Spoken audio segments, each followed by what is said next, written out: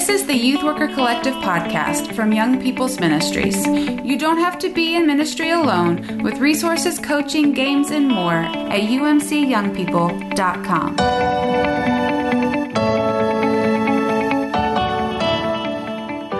Well, hey, everybody. There is a group called the Cultivate Group, and I will make sure to put the link to them in the chat below our live stream, and we'll also have it published on our podcast page as well. And the Cultivate Group is a group of folks that I actually know really, really well from conference level youth ministries. And we have partnered with them to offer some coaching and cohort models to dive deeper into the crash courses for youth ministry.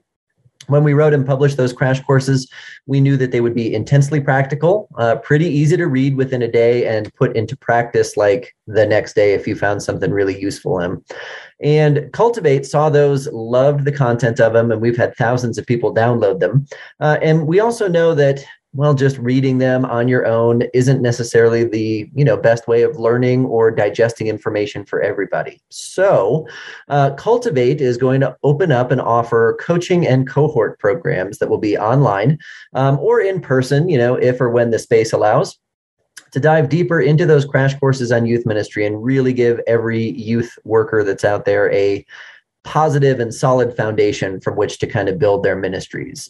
So they'll offer a series of those. They'll be based on the same 10 crash courses that you can download for free from Young People's Ministries, but really dive deeper by using the expertise and the conversations and the relationships that get built through the cohort model. So I really encourage everybody to check out Cultivate and what they are offering to support the professional development and the wisdom and experience and, just overall awesomeness of youth workers through their crash courses, cohort and coaching. For a quick devotion today, I will keep it really, really pretty short, but I'll give you all one of my favorites that I like to pull out of my back pocket every once in a while. It's part of the story of Moses.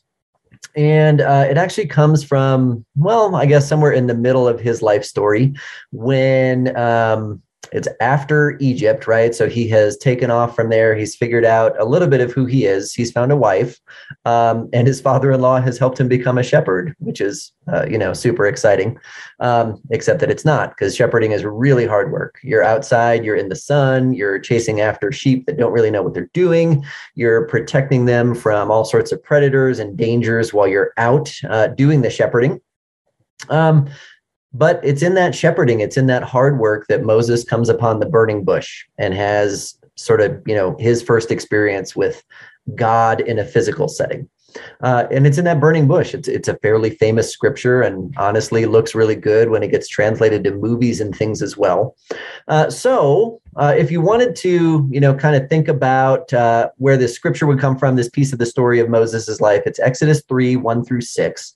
And you can also look up on YouTube or any other places for film clips of this particular scripture that have kind of made it into movies. Charlton Heston's 10 Commandments has a pretty famous one. Also, the animated movie Prince of Egypt has a really, really cool version of this with some really dramatic music and some great conversation between Moses and the burning bush as well. But when Moses comes up upon this burning bush in the middle of one of his very tough days of being a shepherd, it's mysterious, it's new, it's something that is absolutely different than his day-to-day experience. And those day-to-day experiences as shepherd, like I said, are really tough. Long hours, lots of danger. We're talking sunburns, we're talking wild animals, we're talking tough hiking and areas to cover. And when you're out there, you just don't have all that much. You probably have your clothes that you're wearing, you've packed a lunch, you've brought some water, you've got your sandals or whatever's covering your feet, and then you have your shepherd's staff. And that staff is actually a really, really important tool. It helps to keep a shepherd steady when they're walking on uneven ground. It helps them to guide sheep or pull sheep back into the flock and steer them away from danger. It can also be used as something for defense or even a weapon if you needed to fend off hungry predators or protect yourself in some way. And so that shepherd staff really was a big deal for anybody who's out being a shepherd at Moses's time. That staff probably would have been made of wood. And like I already mentioned, it's already one of the shepherd's most important possessions. It helps that shepherd do their job effectively, and it's a constant companion. And honestly, when I think about a shepherd staff, I find myself drifting back to maybe when I was in middle school or high school and being really, really bored in class. And when I was bored in class, I would doodle on my notebooks or whatever paper was in front of me. And so I could also see this staff being something that, could create doodles in the dirt or the sand that would have been beneath Moses's feet. Or if he had something to kind of carve, he might have carved things into that staff as well. And when you carve or, draw art when you're really, really bored, you start to kind of do the things that you think are really important to you and those things that are meaningful in your life. So, putting your name on there, maybe important dates and favorite places, names of loved ones or family. And, if you did something similar for yourself or you invited youth to do this activity as well, think about those things that they would consider important enough to carry with them every day, because that's what the shepherd staff was. It was a constant companion, something that the shepherd had with them all the time. And if they carved names and dates and important places and mementos in there to kind of, remind them of why they were doing the hard things that they were doing, it's really pretty powerful and sort of becomes a personalized symbol of that shepherd's life and existence.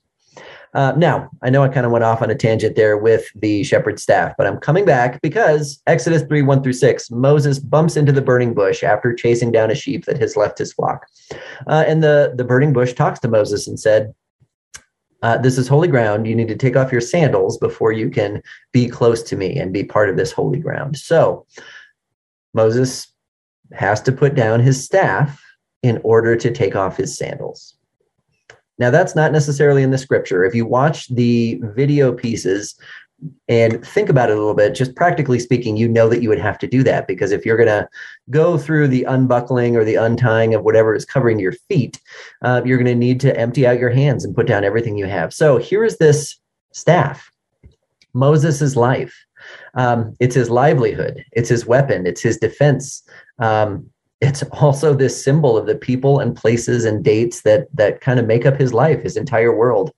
And so in taking off the sandals to get close to the burning bush, Moses also has to lay down his life and kind of set things aside. So there's this focus on God. Now, I know as a youth worker, it can be difficult sometimes because you're asked to carry so much love and so much care for so many different people. You have your family, you have your friends, you've got your personal life, and you also have all the youth and the families who are connected to you through your church. And my prayer for you this week, as we think about recharging and filling our own cups for ministry, is that you recognize the moments where you have a really great chance at a deep and moving encounter with God. And when you recognize that there's a chance to encounter God and be with God, I also pray that you know that you can set things aside. You can lay those things that usually make up your life to the side so that you can focus on God and really try to have a conversation.